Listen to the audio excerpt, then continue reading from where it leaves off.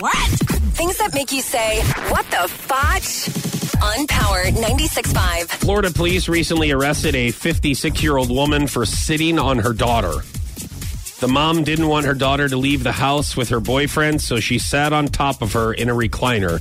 The mother was charged with false imprisonment. What? Yeah.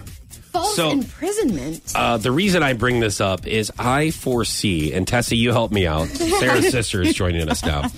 I foresee Sarah doing this to Tingy. When he tries to move out, yes. No, or just go on a date in general, because that's what this mom was doing, sitting on her kid because she was trying to go see her boyfriend. Yeah. The only problem is Tingy will get bigger. Like, he's almost as tall as you now.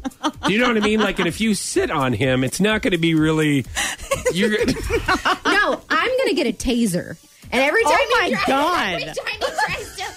Every time he tries Tessie, to leave the house. do you know the number to DFS? What the fotch? On Power 96.5.